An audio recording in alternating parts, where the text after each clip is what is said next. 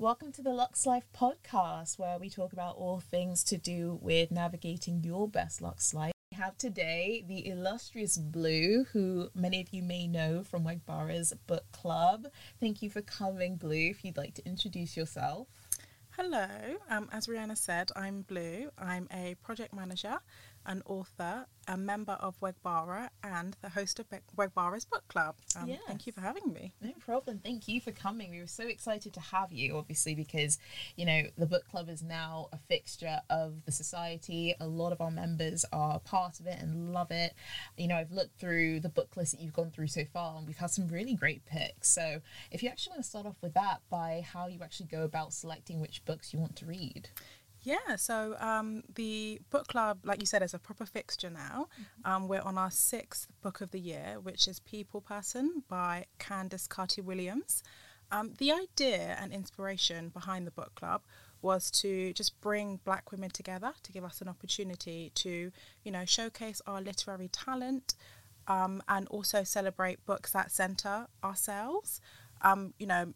Black women, like all people, love reading.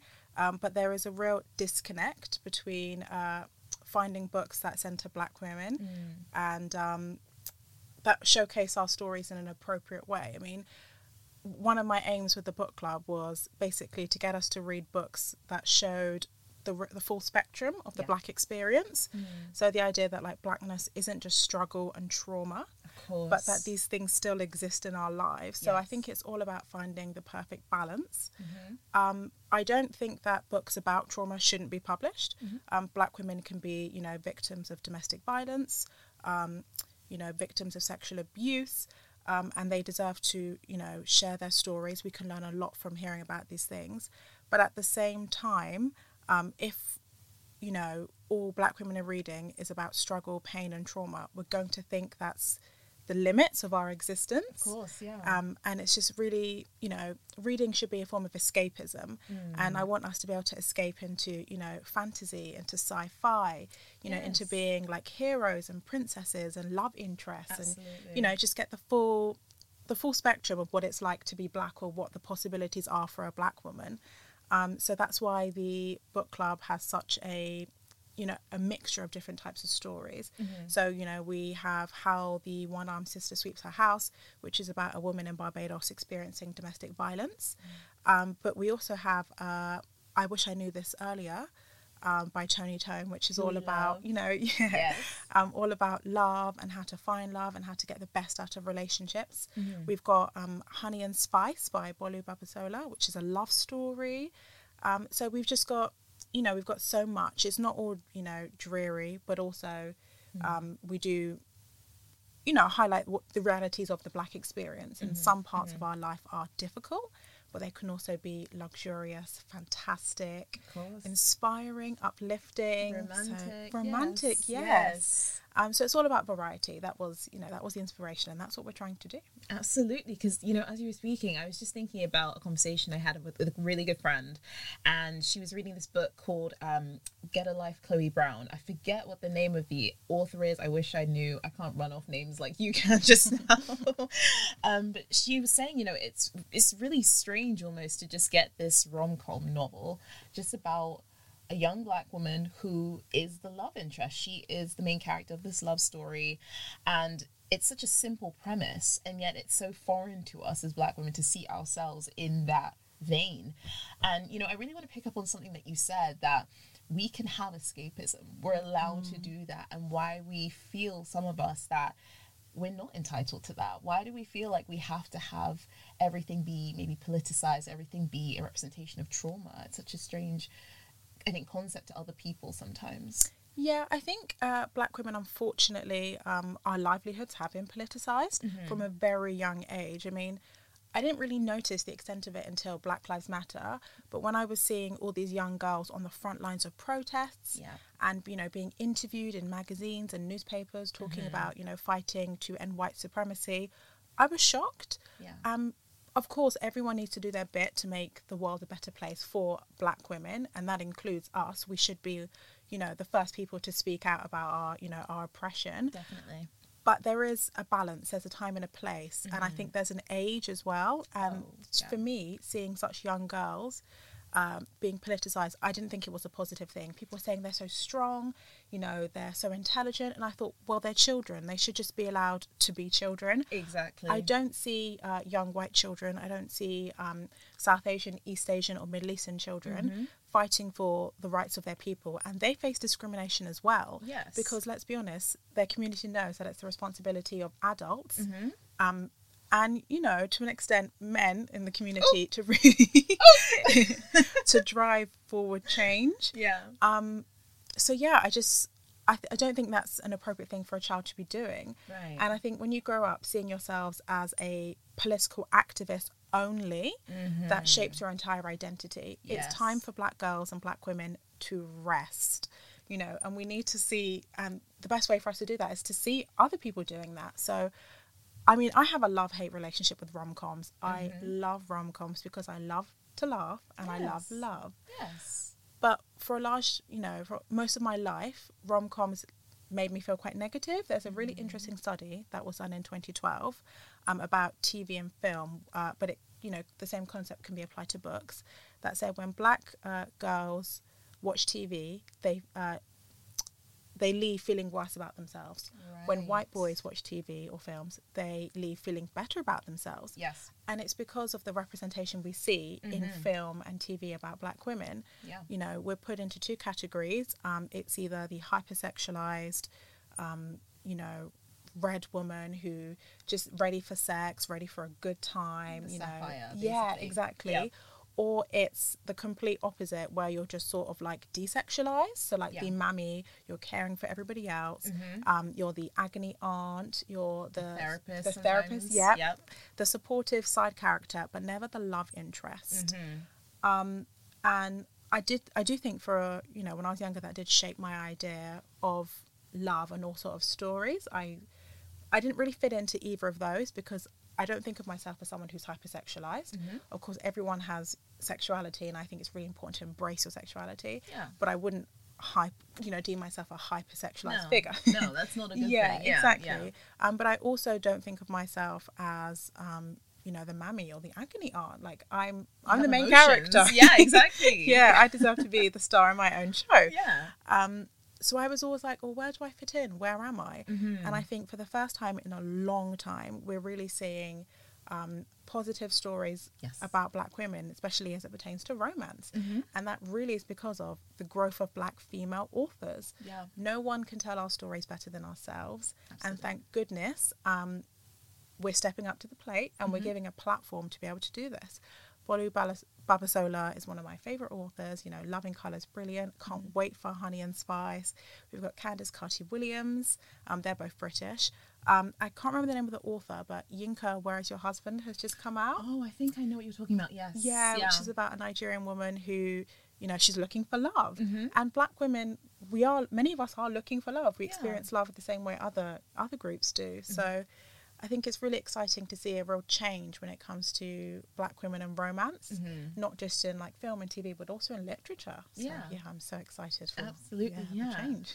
100%, because I remember so clearly one time someone asked me, well, have you read Precious before? And we all remember the movie that came out back in 2009. And I said, no, I haven't read Precious, and I don't really intend to, because even the movie was very traumatizing to watch. It was very sad. And they said, well, don't you see yourself in it? I said, where? No. Where? Like, my mother loves me, which, hopefully most people have that experience, and it's a tragic one if you don't. I haven't been through even an iota of the abuse that that woman went through, that girl went through during the events of that book. So it's very strange to kind of be pigeonholed and forced to identify with certain archetypes that you just simply cannot. And I think it makes you almost feel like you have an obligation to stick to those things rather than branch out and be a different type of black woman, be your own type of black woman.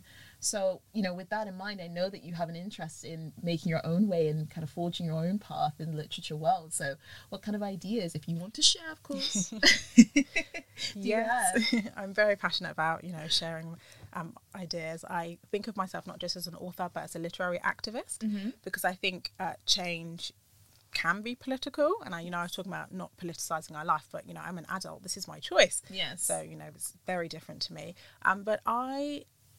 So as an author, I actually write children's books predominantly, just because I think that the most influential time in someone's life is their childhood. Yes. And growing up, I was such a voracious reader. Like, nobody read more than me. Trust me. I was at the library every weekend. I'd come home with my books and I'd read them through the week, and I'd go again. Scholastic book fair. Yeah. Come on. All of it. But I loved reading, but where was I? Where were girls who looked like me when I was reading as a child? There was one book I had in my very early childhood called So Much by Trish Cook. I'm not sure if so I'm Jamaican, and the book was about a child from a Caribbean family, right. A baby really, and it was all about all the different members of his family who loved him. And it was called So Much because the mum, the auntie, the dad, the grandfather would pick him up and squeeze him and tell him they loved him so much. Right. And it was such a beautiful story. It's a picture book for young children. But that really, when I try and recall, was the only book where a child looked like me. Right. So it was read over and over again. It's one of those books that, if you're a mother and you have a child, you're given the same book by so many different people because they all want you to have this book, but there's only one. And for me, that's a big issue. So why I decided to focus on writing children's stories is because I wanted every child to feel represented when they pick up a picture book. Yes. I wanted them to feel like they were the main character in their own life story, to see, diverse representations of themselves. Yeah. I want stories with black girls, with black boys, if it means having LGBTQ plus characters, I'm all for it. But every child grows up to be a different kind of adult, and whatever kind of adult that is, I want them to feel like they've read that as a young child. So that's pretty much what I'm working on.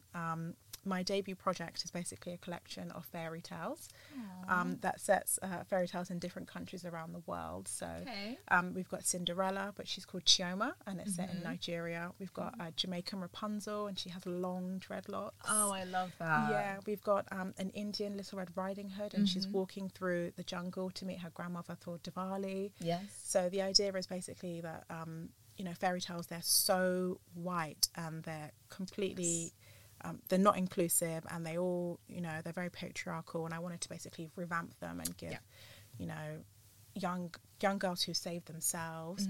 I wanted black, Asian, Middle Eastern characters, just the full spectrum of what it is to be a human. I want that in the book. So that's what I'm working on now. It's newly finished, so hopefully hopefully you'll see it on shelves very soon. It's exciting. Exciting. Yes. And after that, I want to do a non-fiction history book for children to really understand African history. Wow. I want to do a book that's about empires of medieval West Africa, all the way from the Songhai Empire, the Mali Empire. Wow. And showcase some of the kings and queens that Africa had.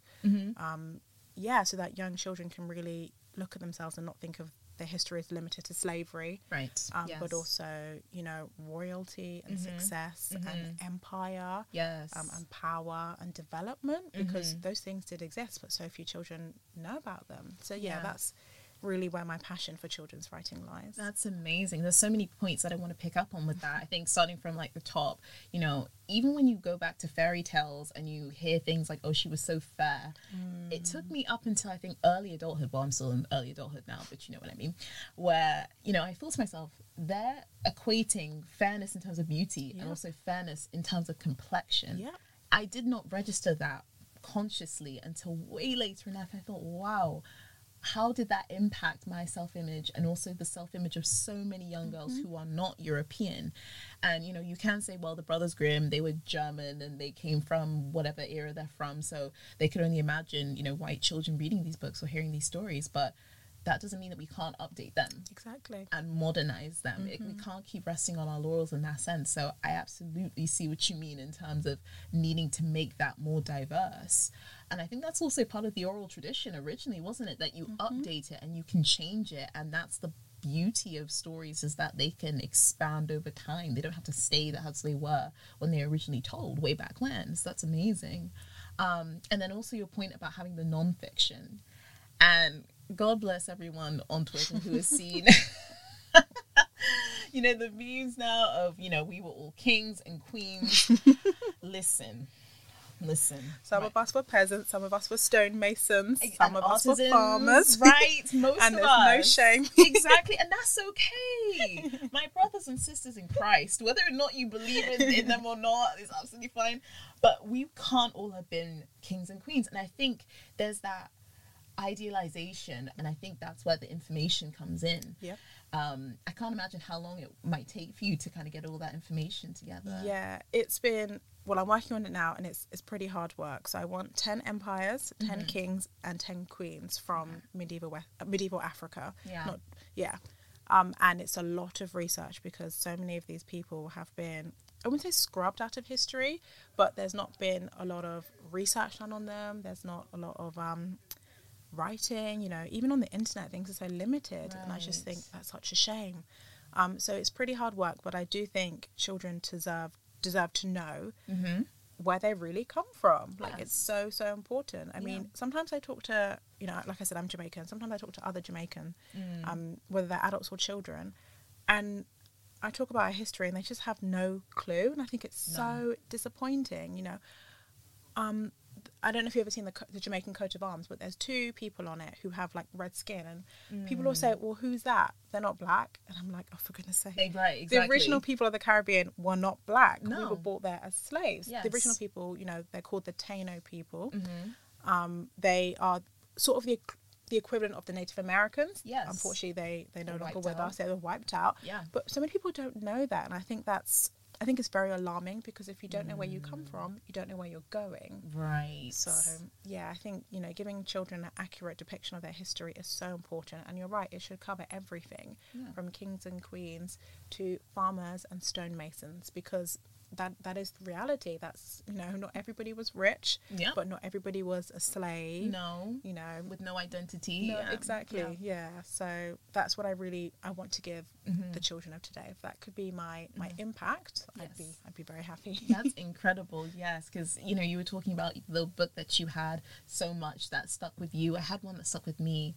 And the crazy thing is, I cannot remember what it was called. I wish I could, because it was such a simple story as well about just this black family. And I think we got the book, my mum got the book for me, love my mum, when we were in the States. And it was just this black family. And I had it imprinted in my mind, the visuals of all these black characters. And it was so vibrant and beautiful, the imagery. And I think they were cooking dinner together. And so it was just kind of a counting book of counting the various items they bought. But even that has stayed with me, because I just remember that being such a beautiful book, and it stood out among all the books I read, because I loved to read as well when I was younger, and now I've kind of found the enjoyment of it now as an adult again. So I just wish that, you know, more kids could have that. Yeah. You know? Yeah. I love that it stood out to you, but I also don't love that, because, you know, if there were more of them, it would just be, you know, standard. So I think we've come a long way. Don't get me wrong. I look in bookshops today, and I see so much more in terms of diverse fiction, but we still have such a long way to go. I mean, just putting a black character in a story, whether it's a film or a book, is not enough. Right. I don't know if you've heard of the Bechdel test. I think so. Yeah. It was created by like a feminist, and the idea is that in a film, a book, or, you know, whatever, just a work of fiction, are there at least 2 characters who are women who talk to each other at least once about something other than a man? Yes. And it's, most films, most books don't pass that test, because the way women are presented in fiction is, you know, everything about us is to do with men. Like, that's our only concern, that's our only desire. We just want a man. Yes. And of course, you know, we do want healthy, happy relationships, but there's so much more to us. Yes. And I think, you know, we have the same issue when it comes to race. How many times in a story are there people of colour who talk about something other than whiteness or white supremacy?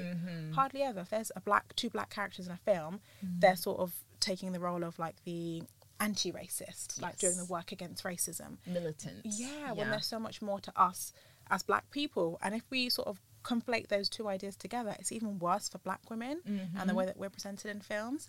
I mean, if I could come up with my own test, I'll call the Blue Mckenzie test. You've heard it here first.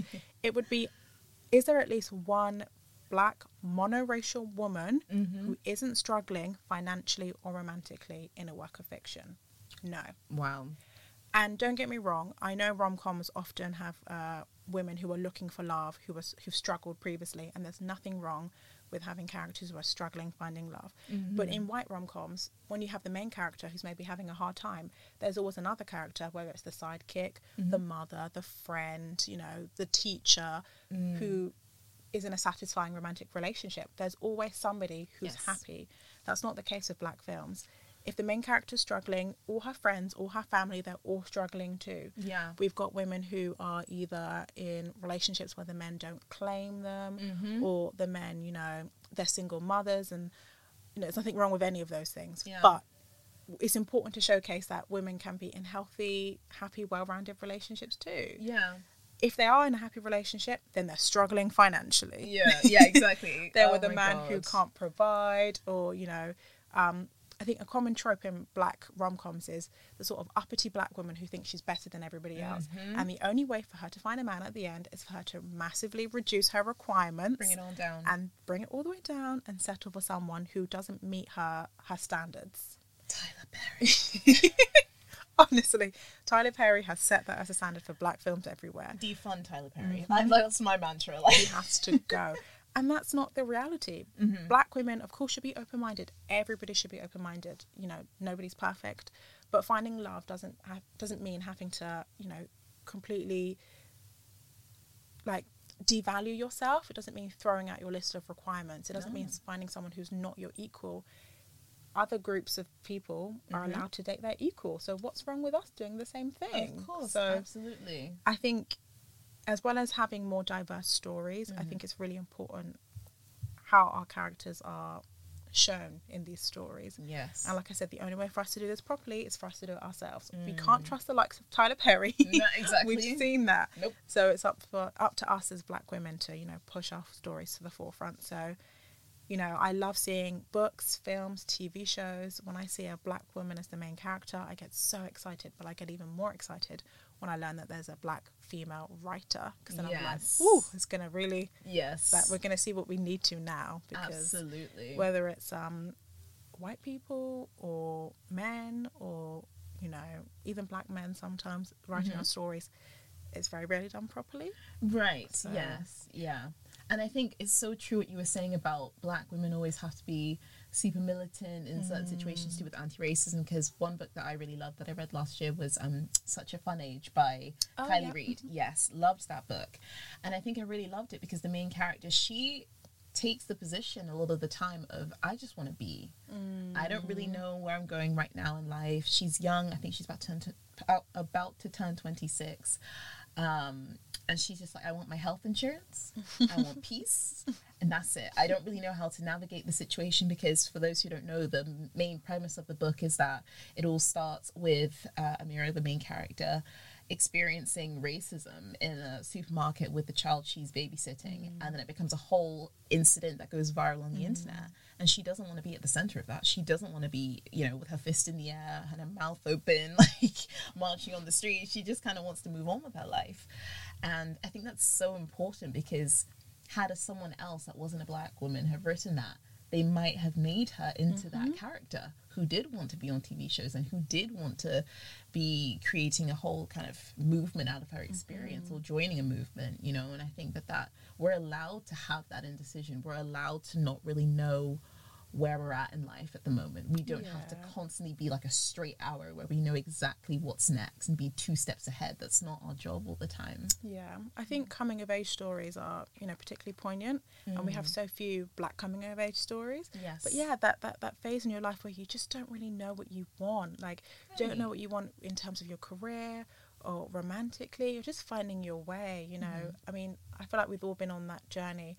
I'm just coming out of that journey just now, where I'm like, okay, cool, I've got what I wanted career-wise, like, you know, I'm building. Yeah. But for such a long time in my life, I just didn't know what direction I wanted to go in. You know, I graduated and I was like, well, I did philosophy at university, which I loved, but it's one of those degrees that you can do anything with, which is a blessing and a curse. I was like, well, what am I going to do next? And I was just I was at sea, in all honesty. I really was. And that point in my life was so difficult, but it shaped who I am now and probably who I'll go on to be in the future.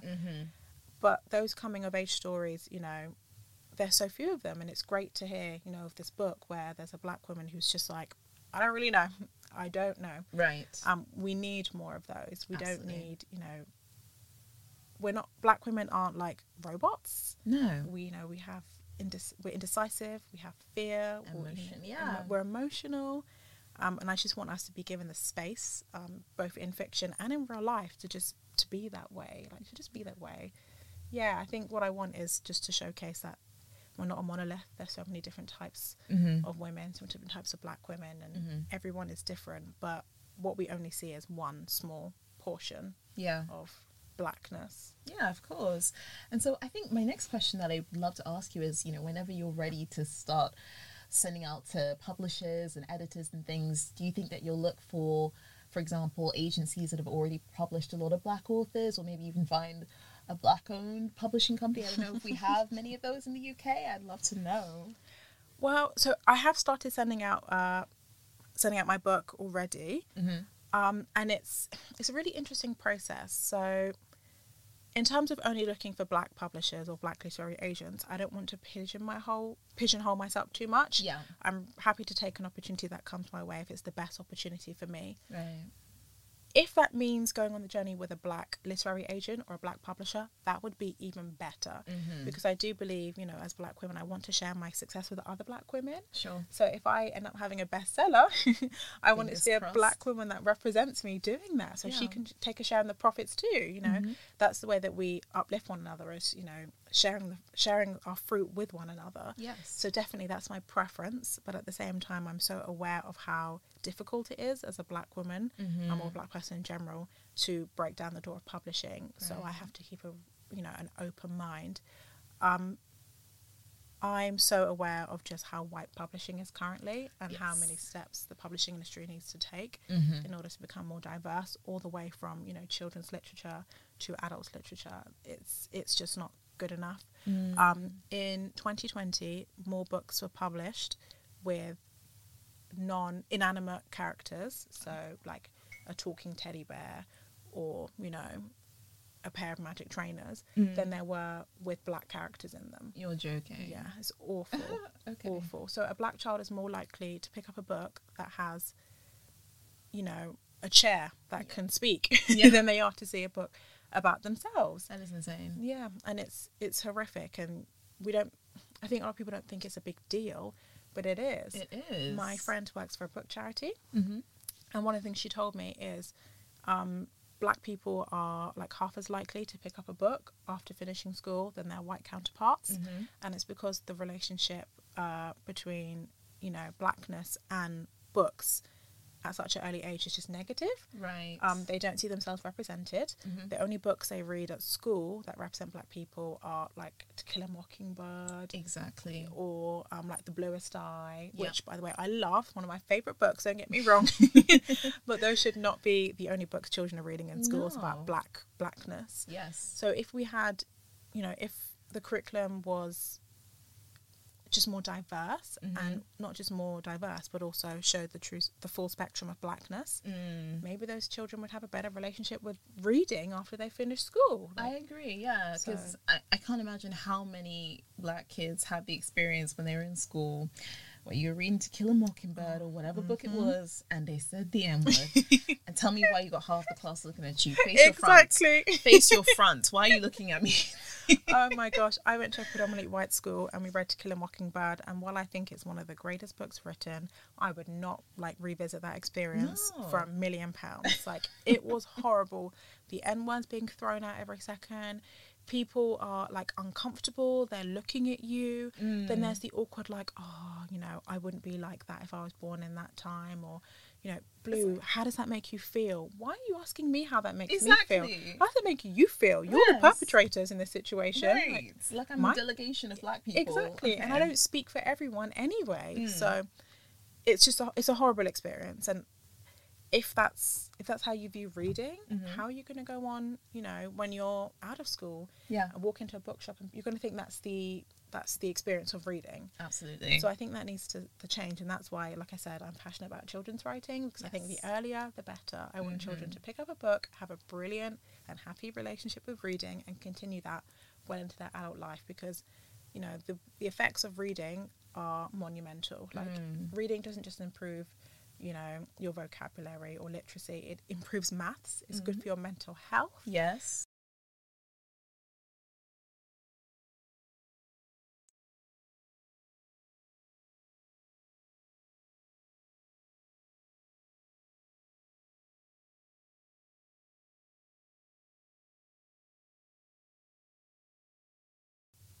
Just they're so positive and they're Countless. So varied. Yes. So I just want black children to have a good experience with books. That's my mission.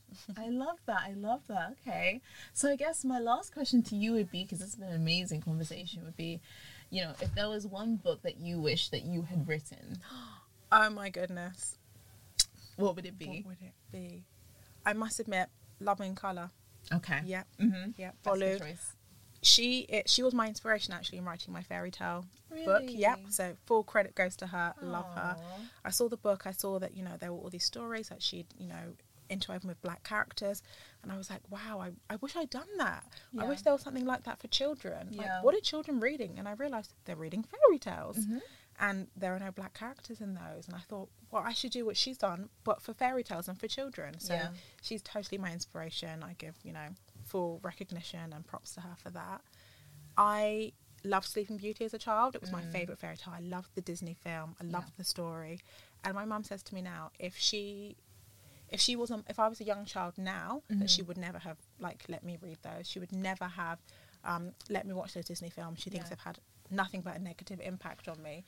And I think to myself, have they? But when I really think about it, maybe they have. Maybe they did. Like you said, Snow White, fairness equating to beauty. Right. That's not a good bad, thing. It's very worrying. Exactly. I don't want my young daughter, when I have one, or if I have one, to grow up and think that. I want her to think that beauty is all different kinds of things, you know. Yes. Like in my Rapunzel, it can be long, thick dreadlocks. Yes.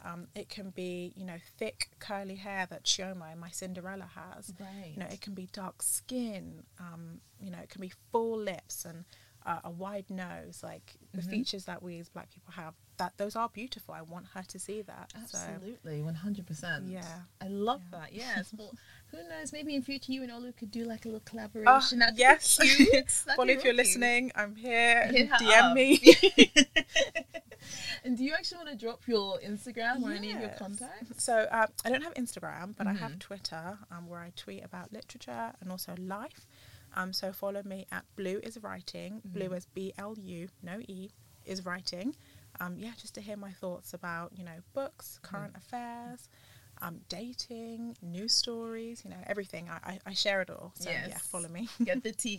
Follow her. Yes. So thank you so much for coming in to speak with us today. Thank you for having me. This is an amazing conversation. I love to speak with people who are passionate about things, and literature is something that you can really fall into a whole different world and really just get taken away, and it is an escapism that's so simple to have, and everyone deserves it. So I'm so glad that we were able to get you in and speak with you today. Yes, thank you. All right, and if any members have not yet joined the book club, join the book club. It's not too late. There's a brand new book each month. You don't have had to read the last book, so you know, the time to join is now. The time to join is now. Yes, get it. Absolutely. For holiday reasons as well, because holiday books, you need them when you're on the beach or something. Yup, exactly. Thank you so much, Blue. Thank you. All right. And thank you all for listening to the Luxe Life podcast. We hope that you tune in for our next episode. And until then, have a great rest of your day. Thank you. Bye.